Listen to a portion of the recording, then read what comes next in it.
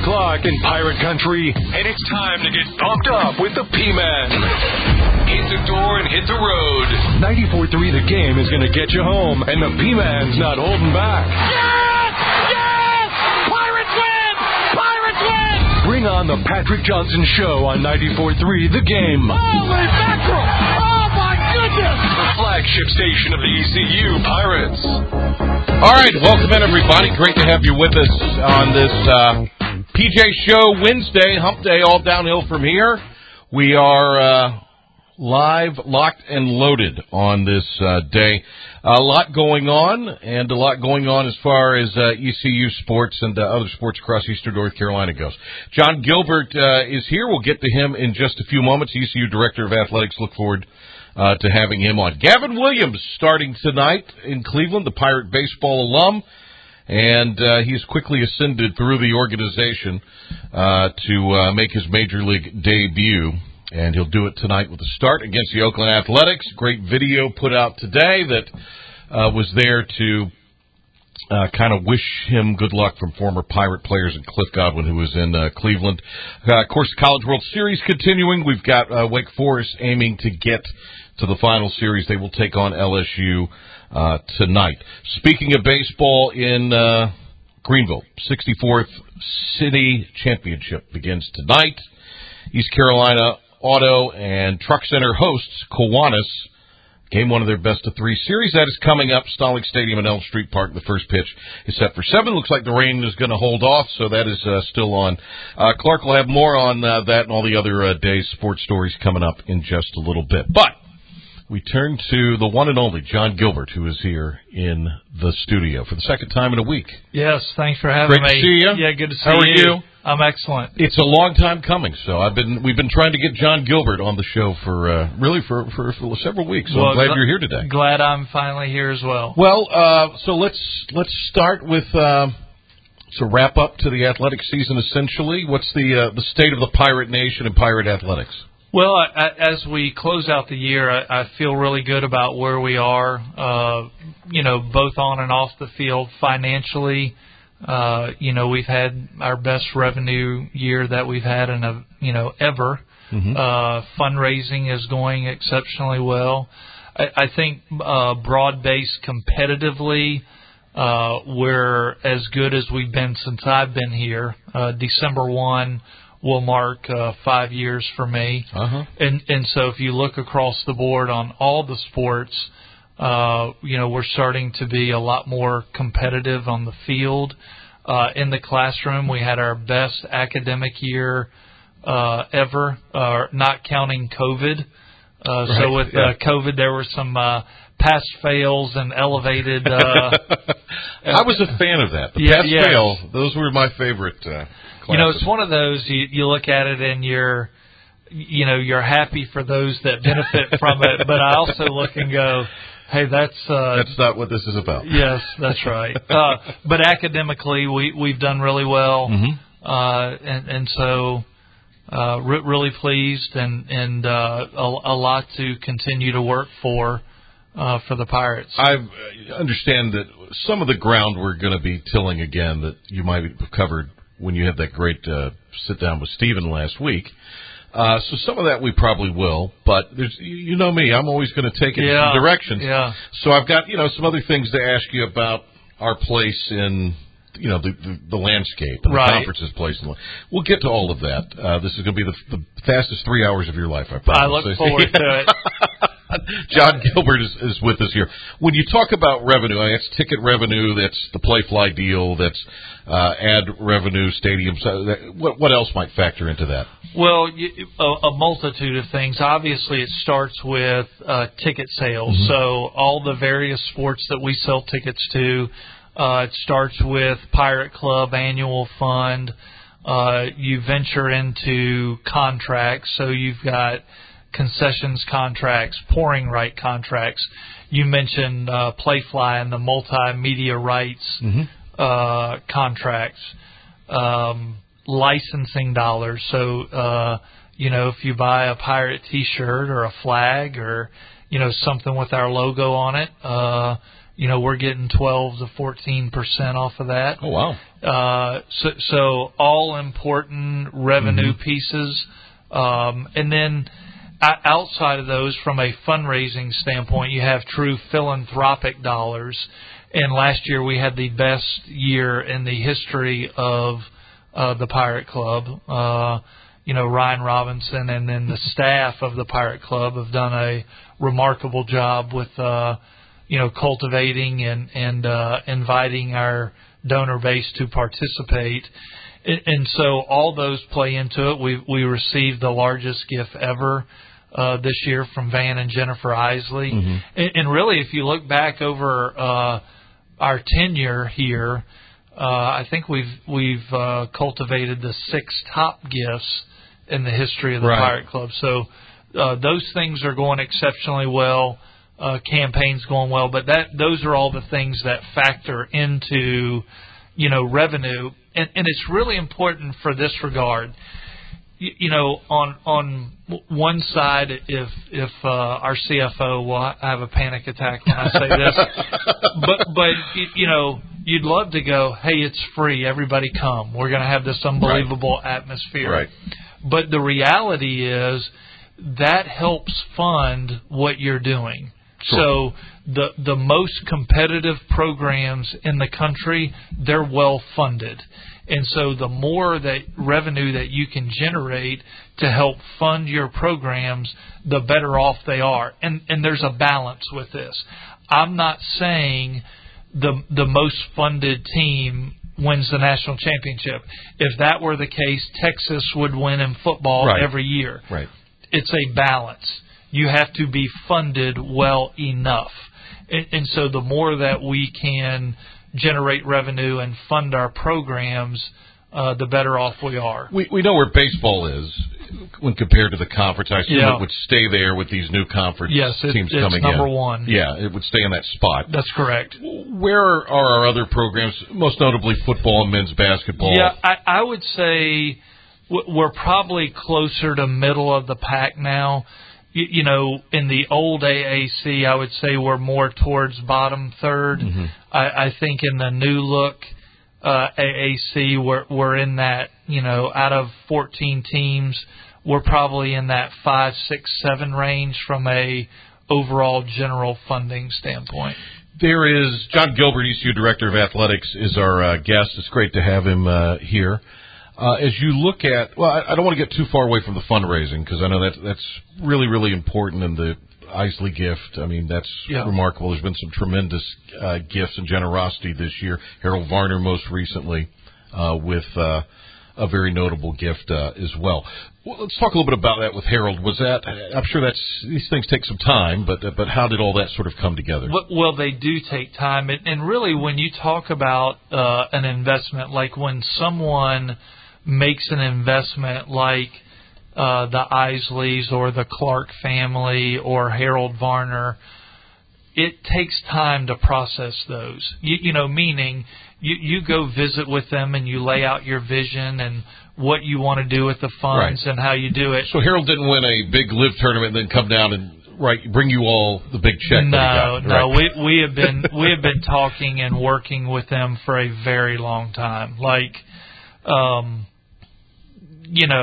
I would say 1.5 to 2 years. You talk about something like that because, just like you, if you and your spouse were going to make a huge purchase.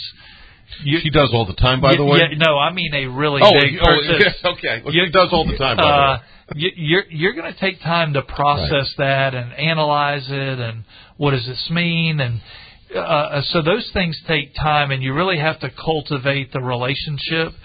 And I think, we've done a good job cultivating relationships with our donors that we're starting to see the fruits of the labor of the Pirate Club. You're starting to see these types of gifts come through.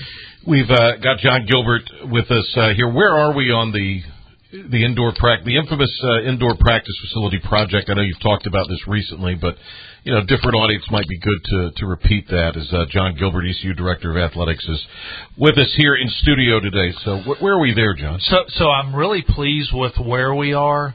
I think the project is going to be somewhere between $22 and $25 million would be my guess.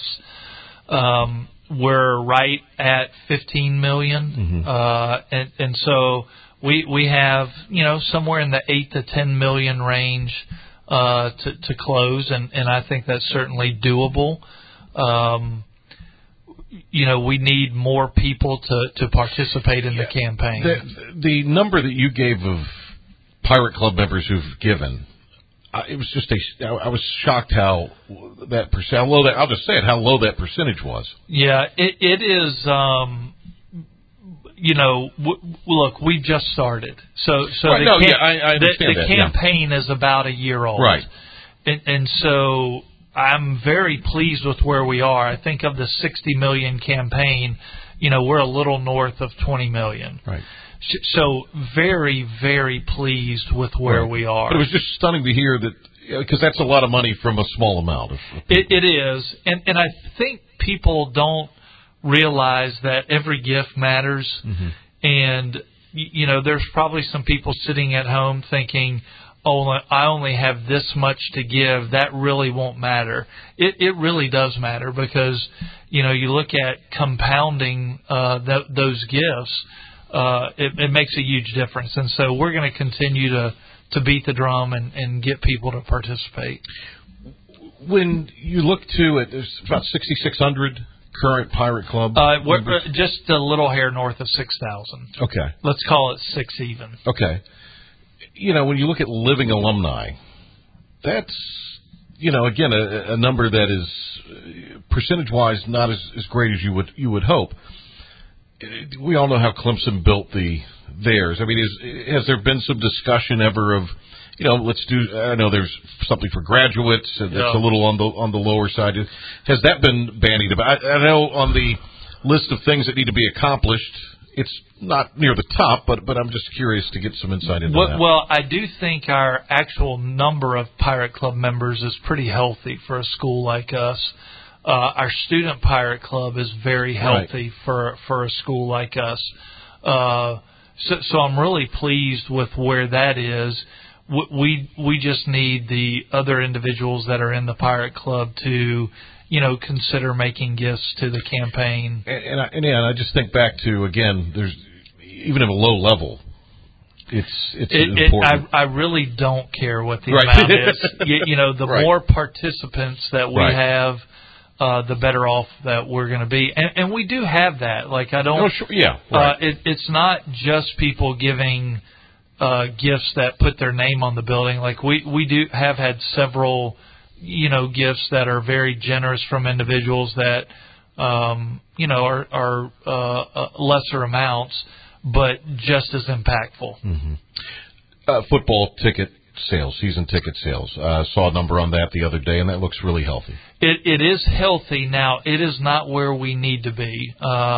We need to be in that 16,000 range. We're right. I think we just eclipsed 13,000. Mm-hmm. Now, I do know we've got a lot of people that just renew late. Right. We can remind them and send that, 50th email to renew or phone call. They're going to renew in August. And so we understand that.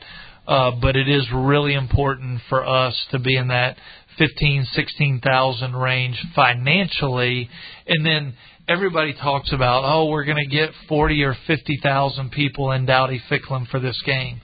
Well, and we're not there, but if you only sell 10,000 or 12,000 football season tickets, it is really hard to get 40 or 50,000 people to sell that many single game tickets. So the more season tickets that we can sell, the better.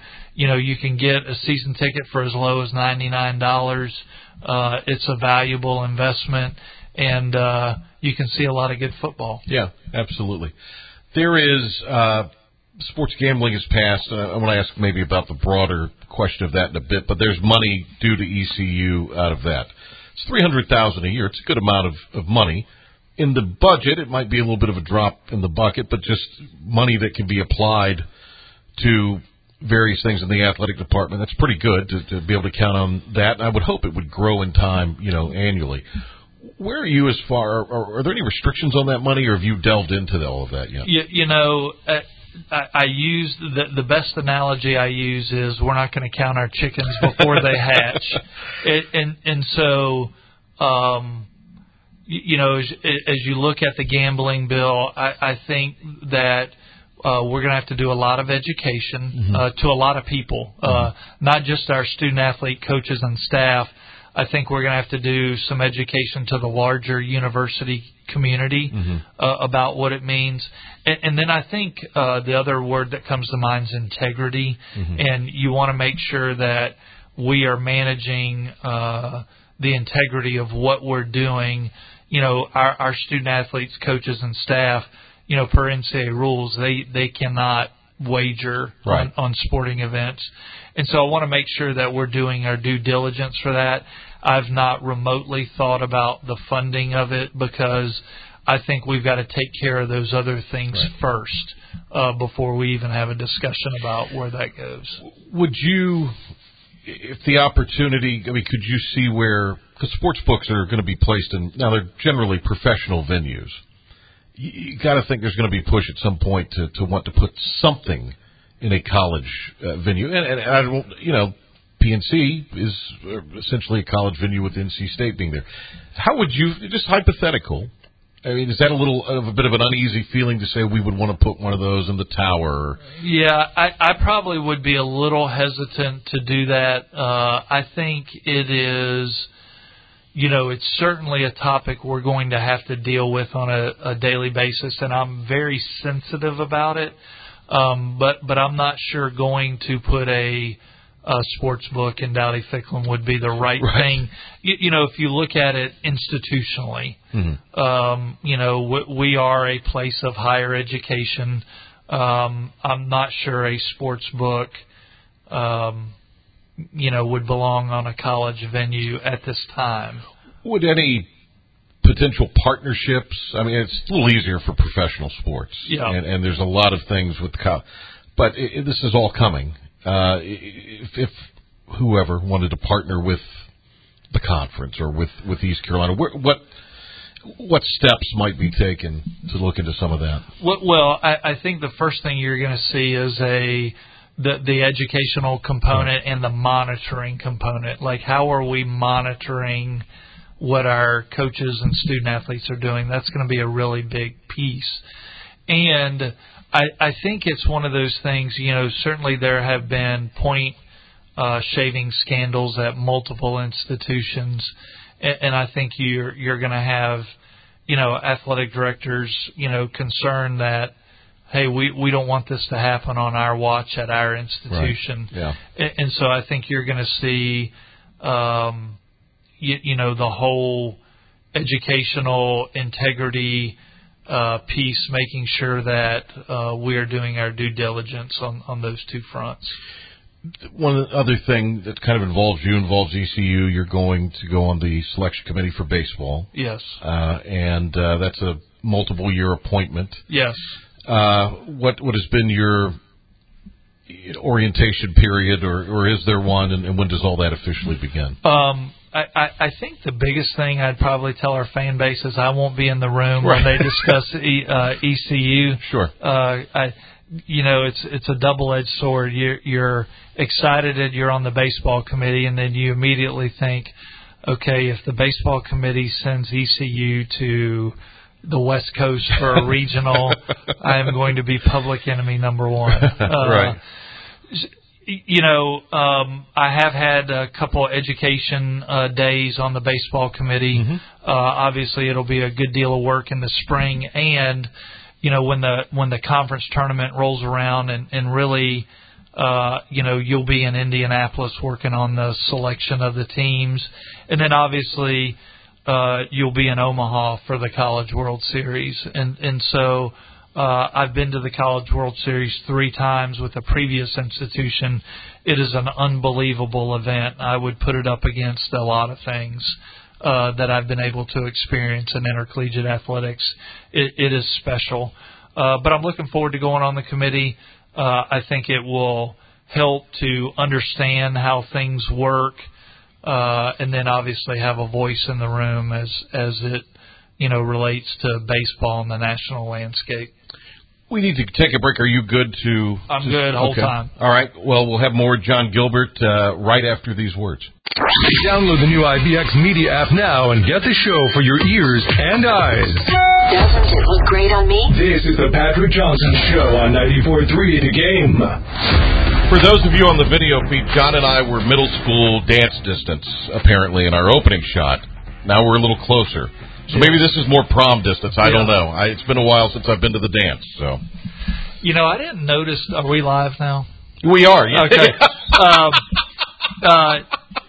I didn't notice this the other day because I just came in and sat down. Like, when Steve and Igo came over, like I'm just noticing how big the letters are on Hoist I know. Colors. Can you believe that? Like, do you think that was negotiated in? And I'm looking at your graphic. It's not near as big.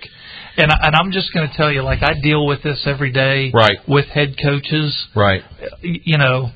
I think you should have a discussion. Like, yours should be bigger, just as big. Now, I will say the size really doesn't matter. Right. Well, I was going to say. But yes. I do think his Hoist the Colors, man, that's awful big compared to... well, you have to question a man that wants a graphic that big to begin with, right? Yes. Right? So no, we love Steven, and I'm kidding, of course. John, I try to be low maintenance. That's good. No ego, low maintenance. Low maintenance is good. We all like low maintenance. I try to be low maintenance. So I'm happy to be here with you today. It's exciting. I'm happy to be here. John Gilbert is with us. I want to ask you, and forgive me for not knowing this off the top of my head, but I know Chancellor Rogers, who I love, and I think is fantastic for the university. He has kind of a newly assumed position within the conference this year. He does. He is the chair of the presidents in the American Athletic Conference. Well, so what is that role for him? And I mean, the good news is huge sports fan. So he is. We're fortunate. The chancellor has provided great stability in his time here. I think it is hugely beneficial that he grew up here. He saw firsthand, growing up, how important this institution is to, not only Greenville, but Eastern North Carolina. And so a huge plus. He'll really be a liaison for the presidents dealing with the conference office. So really good position for him to be in. Let's talk some global college things, because I think you have great insight into this. And, when we hear things about the ACC, they want this, they want that, I think, East Carolina would be happy to take that level of money. Right. Or even a portion of that level of money and do something with it. So plenty we could talk about there. Where is the conference allocation for the TV? What does it go up to, and where is it currently? Well, we are in as good a conference as we can be in, as far as, and I'm just using the term group of 5 conferences. Right. Like, we are getting the most conference financial distribution than anyone else, by far, like not close. So really happy where we are. Obviously, if you just look at the college landscape, I don't want to say everyone, but most everyone has one eye looking at, man, that would be a really nice neighborhood for us to live in. Right. And so you're seeing that take place, and a lot of it is driven by the finances. And there is a huge disparity, and I'm just talking globally here. The SEC and the Big Ten have left everyone else financially. Mm-hmm. And so there's a trickle down from that. And so, if you're an ACC school and you're getting, ballpark generally $35 million a year per school, and you're looking at the SEC and the Big Ten and they're getting $55 million, right. That is a big difference. Yeah. And so I think you're getting schools that are in these other leagues that are big brand, national type schools. They're looking and saying, man, I can't take that much of a hit financially for very long, or we're going to get left behind. And so I think you're seeing this general uneasiness and motion. And then I think the other thing that if you look at, there used to be a lot of collegiality in athletics, and what's good for the league is good for everyone. And now it really is. We're in a period of every man for himself. Is that because just naturally the footprint doesn't lend itself to that, as you put it, congeniality among? I think it is more the money that's being driven, the money and the exposure. Right. And so you have all these schools that are going, hey, I really like where we are and it's good, but I got an opportunity to flirt with this partner over here. Let's go flirt. Right. And so I think you're going to see this for the next little while until everything really kind of settles. What is the number that ECU was getting from the media deal, and then what is it next year? We'll conference distribution, we're going to get somewhere in the $7 million range or north of that. Right. So for a league like ours, pretty darn healthy. Will the new schools get that amount off the jump? No, they're on a reduced amount for a period of time, and then after a period of years, then they'll get into a full share. But the way this works is if 1, 2, or 3 schools decide to leave and go to another league, you could have a redo or a look-in of the TV contract, and it could be, who knows where that falls. The bottom line is, if you're the ACC or if you're the American, ESPN needs these conferences to be good, and they need them to be strong, because it's part of their programming. Absolutely. They want the best product that they can get on the field, so the better we are competitively, the more advantageous it is for ESPN. Could you see inevitably a deal, depending on where a school, East Carolina, whoever lands, that's like a Boise deal, where you control your own home rights? Is there any, or are we just too far gone from that being a reality? Well, and let me just add, sorry to interrupt you, but let me just add to that. Are you in such a undesirable neighborhood at that point that you're better off, again, kind of being in the deal you are? Yeah, I actually, it's a double-edged sword, because short of Notre Dame, there are no more independents. Right. And so Notre Dame can go out and get a lot of money from NBC. I do think that regional TV, the old Raycom or Jefferson Pilot, Bally's, all those. Mm-hmm. I think football-wise, you could actually put together some pretty competitive packages. The problem is, you've got to find people to play. And so it would be very difficult for a mid-major type school to go out on their own and do that themselves. You kind of went with the scheduling, so I'm going to turn to the scheduling here, and we can get back to some of the larger college issues in a bit. You said last week that shy, and we've talked about this before on different shows, shy of intervention by the General Assembly, it does not, and we've been there before many times over the years, ECU has. Will East Carolina find themselves playing NC State or North Carolina? And short of that, it doesn't look like that's going to happen. I will say this, Senator Jim Perry from Lenoir County and represents other counties in the East, spoke to that in an interview the other week with one of the Raleigh radio stations, 99.9 there. And he is an NC State guy, but also is someone who believes that ECU should be playing fairly regularly NC State and UNC. It is a very complex issue. Sure. And I'm sure you're asked that. That's one of the many top 10 questions you get. And really my response the other day, it wasn't like short of the General Assembly. It just was short of political pressure. Okay. Right. I don't see them coming back to play us. And there are a lot of factors to that. Number one, we're good. Like they don't look at us like maybe they look at some other schools. Like, hey, we'll go play them because we're pretty sure, hey, we can go beat them at their place. and we can beat them at our place. Right. So that's a win-win for us. So we're competitive where they know, hey, I don't really want to go into that environment.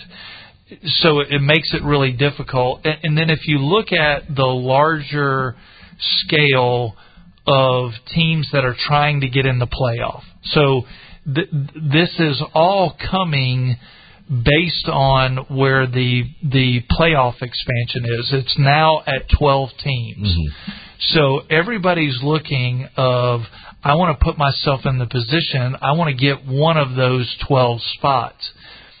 Well, if you look at the SEC and the Big Ten, and I'm talking generally here, mm-hmm. Right. the bottom half financially of the SEC, those schools, they will play a home and home with the school because financially they're not spending the money to buy that school. Right. You know, they'll go home and home. Yeah, they're not going to spend that, write the check. But most everyone else, right. they are not going on the road.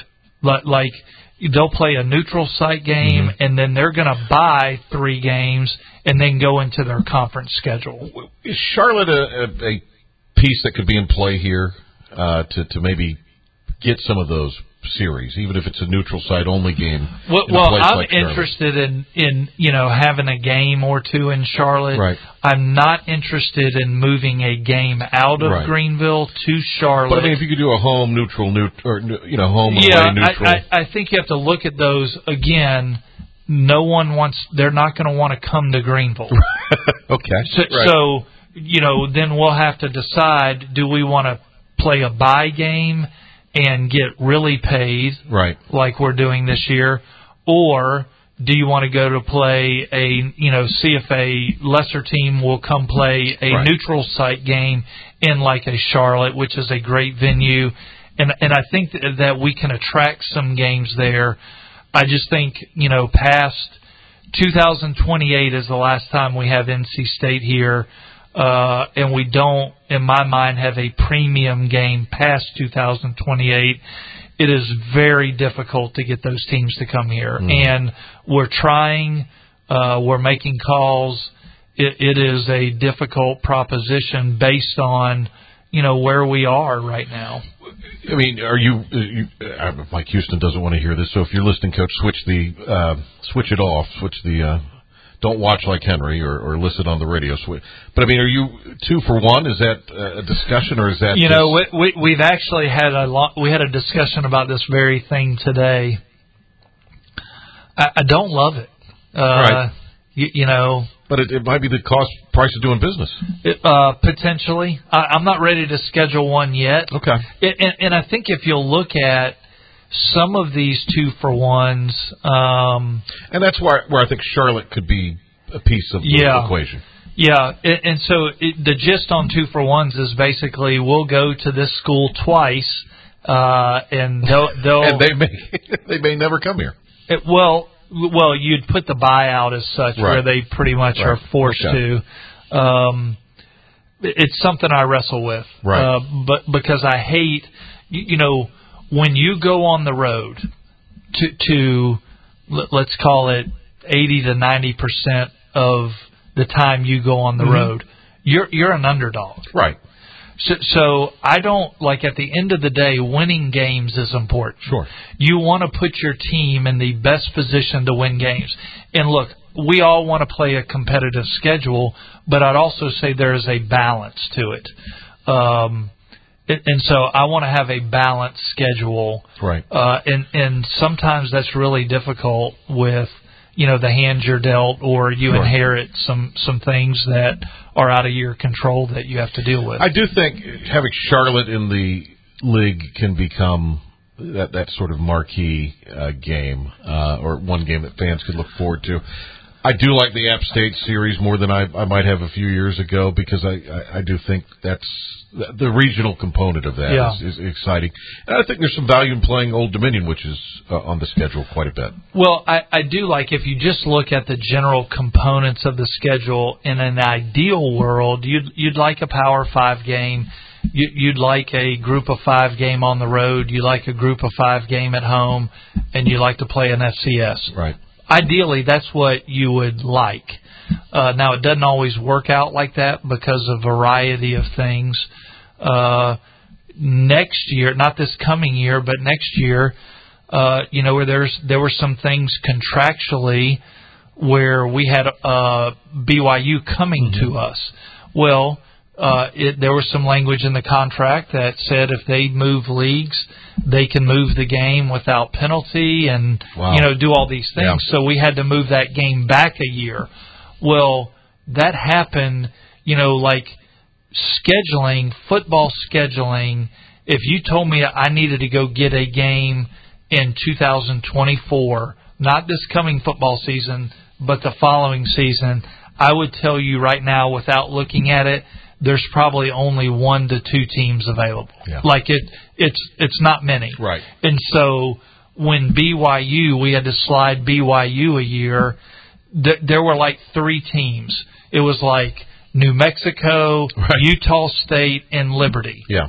And I'm sure people not familiar with scheduling went, well, let's go get, pick a school. Right. Why didn't you put them on the schedule? Well, people schedule so far in advance. It really was those 3 plus Liberty. Well, it made sense. Hey, they're right up the road. That's probably a game that we should get. Yeah. John Gilbert's with us. The hour's flying by. We'll take a break. Can you stay for at least one more segment? I can stay the whole time. All right, so the 3-hour odyssey continues. No, I'm kidding about that. John Gilbert will be with us, and we'll talk more about the Pirates and college athletics right after this. We are Riding shotgun with you on the drive home. It's showtime. This is the Patrick Johnson Show on 94.3 The Game. We're solving the world's problems. John Gilbert and I are right here. The show between the segments is the show, I tell you. That's the show. The new conference. Yep. Everything will start here in a few days with these institutions. How do you feel they're positioned to succeed in the American? Well, a couple schools stand out, and I'm just going geographically here, not really in any particular order. Certainly you have to look at FAU with the run they made in the Final Four. They've got everybody coming back. Now, I think it will be interesting to watch. They were very much a under-the-radar, playing with a chip on their shoulder, kind of grind-it type team. Sure. Now they're going to be at the top of the pyramid and be one of the hunted. Right. And so they'll probably start the year in the top 10, but in reality, they're probably a top 25, top 30 caliber team on paper. It'll be interesting to watch, and interesting to watch. Not that they're not super talented, they are, but the dynamics changing, and so when you go from hey, we're going to be at the bottom of the pack and we're going to fight our way to the top. The team dynamic is completely different than, hey, you're picked number 1 and you've got all these players coming back. The second school that comes to mind is UAB. Mm-hmm. They've invested a lot there. It is. That's a great stadium. It's a very nice stadium. They've been very competitive in football and basketball. Mm-hmm. I think they can step into the league and be competitive pretty quickly. And then as you look out west, North Texas has done a lot of investing, and they're unique in, they have 45,000 students. Oh, wow. And so they've got an indoor football building. They've been really competitive in basketball. They have the funding to be competitive right away. And so I think those 3 schools really come to mind. And then obviously UTSA. Mm-hmm. UTSA, I think they're preseason top 25 and had a great run in football. If anyone's going on a road football trip this year, that would be the trip I'd tell you to go to. Downtown San Antonio, the Riverwalk. Oh, it's beautiful. Yeah. The Alamo Dome. It's a pretty neat spot. It could be a pretty good weekend. Conspicuous by their absence there is Charlotte. How positioned do you think? They've put a lot of money into NIL. Yeah. They've made a change in football with their coaching situation. They're very excited about that. Basketball is a little bit of a disorganized mess right now with Sanchez up and leaving abruptly. So But on the whole, how do you feel they're positioned? Well, I feel really well. Obviously, they're in a great city. That they have certain advantages for being in a city that large, by the number of people that they can attract to their institution. And I think it's really going to be good for us for them to be in the league. It's going to be nice to be able to get on a bus to go to a conference game. And I've been a part, I spent 20-plus years in the SEC where you could bus to a lot of places. Mm-hmm.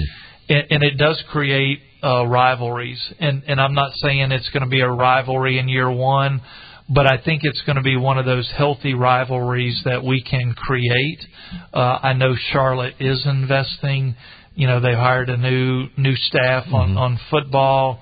They will be competitive. So looking forward to playing them and developing that rivalry. When you hear conference expansion and you hear SMU, who's always shopping, it seems like, their wares, they're I don't know how many calls they're receiving. They're sure as heck making a lot, it seems like.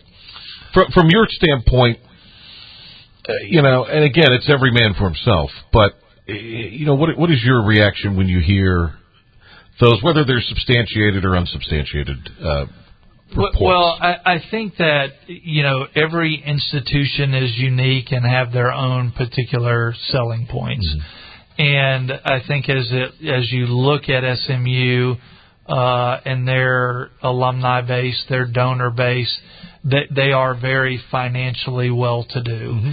And I think you have to remember when you join a league, you're a new member of a league, you are paying to exit your league a significant amount of money. Mm-hmm. All right. When you join the league, you're paying to join the league. Usually a couple million, but it's real money. Yeah. And then typically you go through several years where you don't receive a full share of distribution.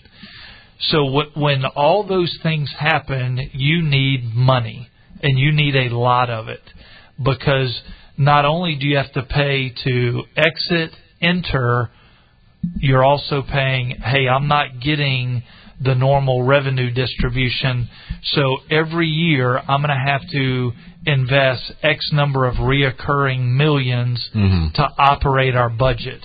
And so a school like SMU, they can afford to do that. I want to ask you about NIL.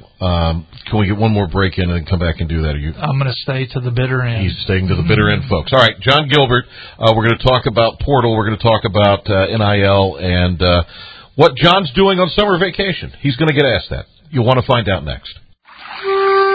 Taking the rage out of your drive home. You just cut me off.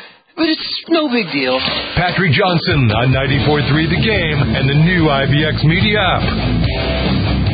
John Gilbert is here, as we promised, for the whole hour. And by golly, he has stayed here. NIL.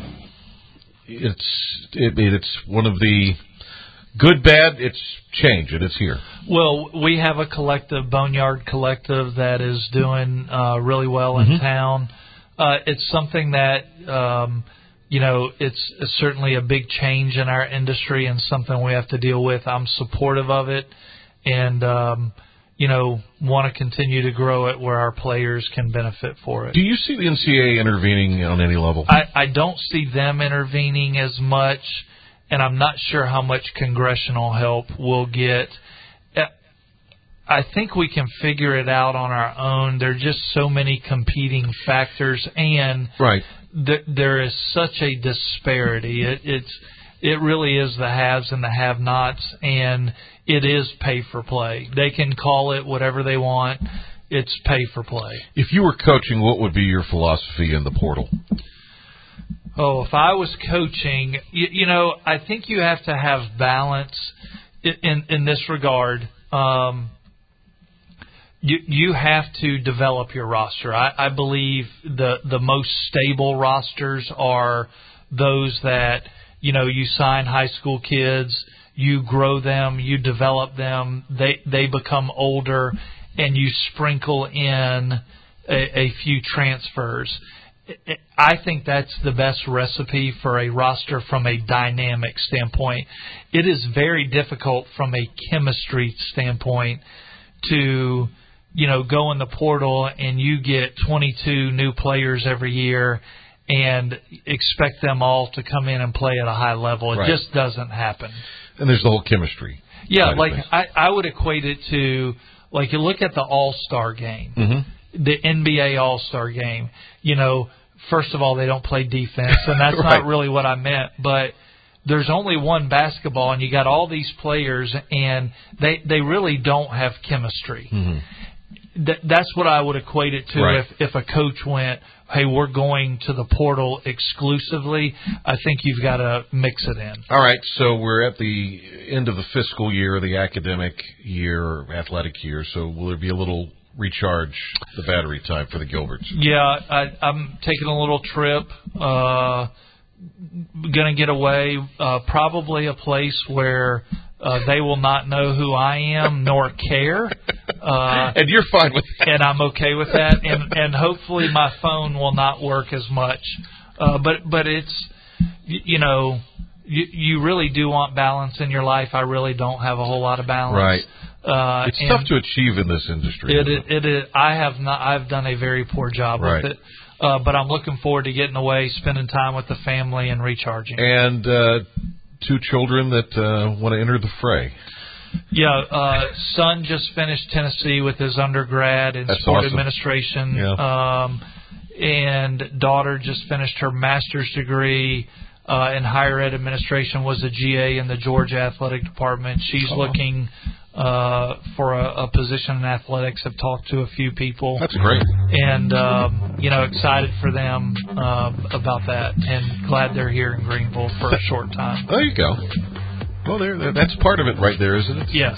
Family dinners around the table. Absolutely. We're going to let you go so you can get to one of those family dinners. Well, thank you. So, thank you for coming in for the hour. It was tremendous. I didn't plan on keeping you this long, but it's always great to talk to you. So. Well, thanks for having me, and go Pirates. John Gilbert, speaking of talking, Donnie Kirkpatrick tomorrow. There will not be a shortage of words in that conversation. He will be colorful. He's always, I love Coach Donnie K. Thanks to Clark Willis, thanks to John Gilbert, and thanks to you. We'll see everybody in the morning on Talk of the Town, and then back here tomorrow with Donnie Kirkpatrick on The Patrick Johnson Show. Have a good evening, everybody.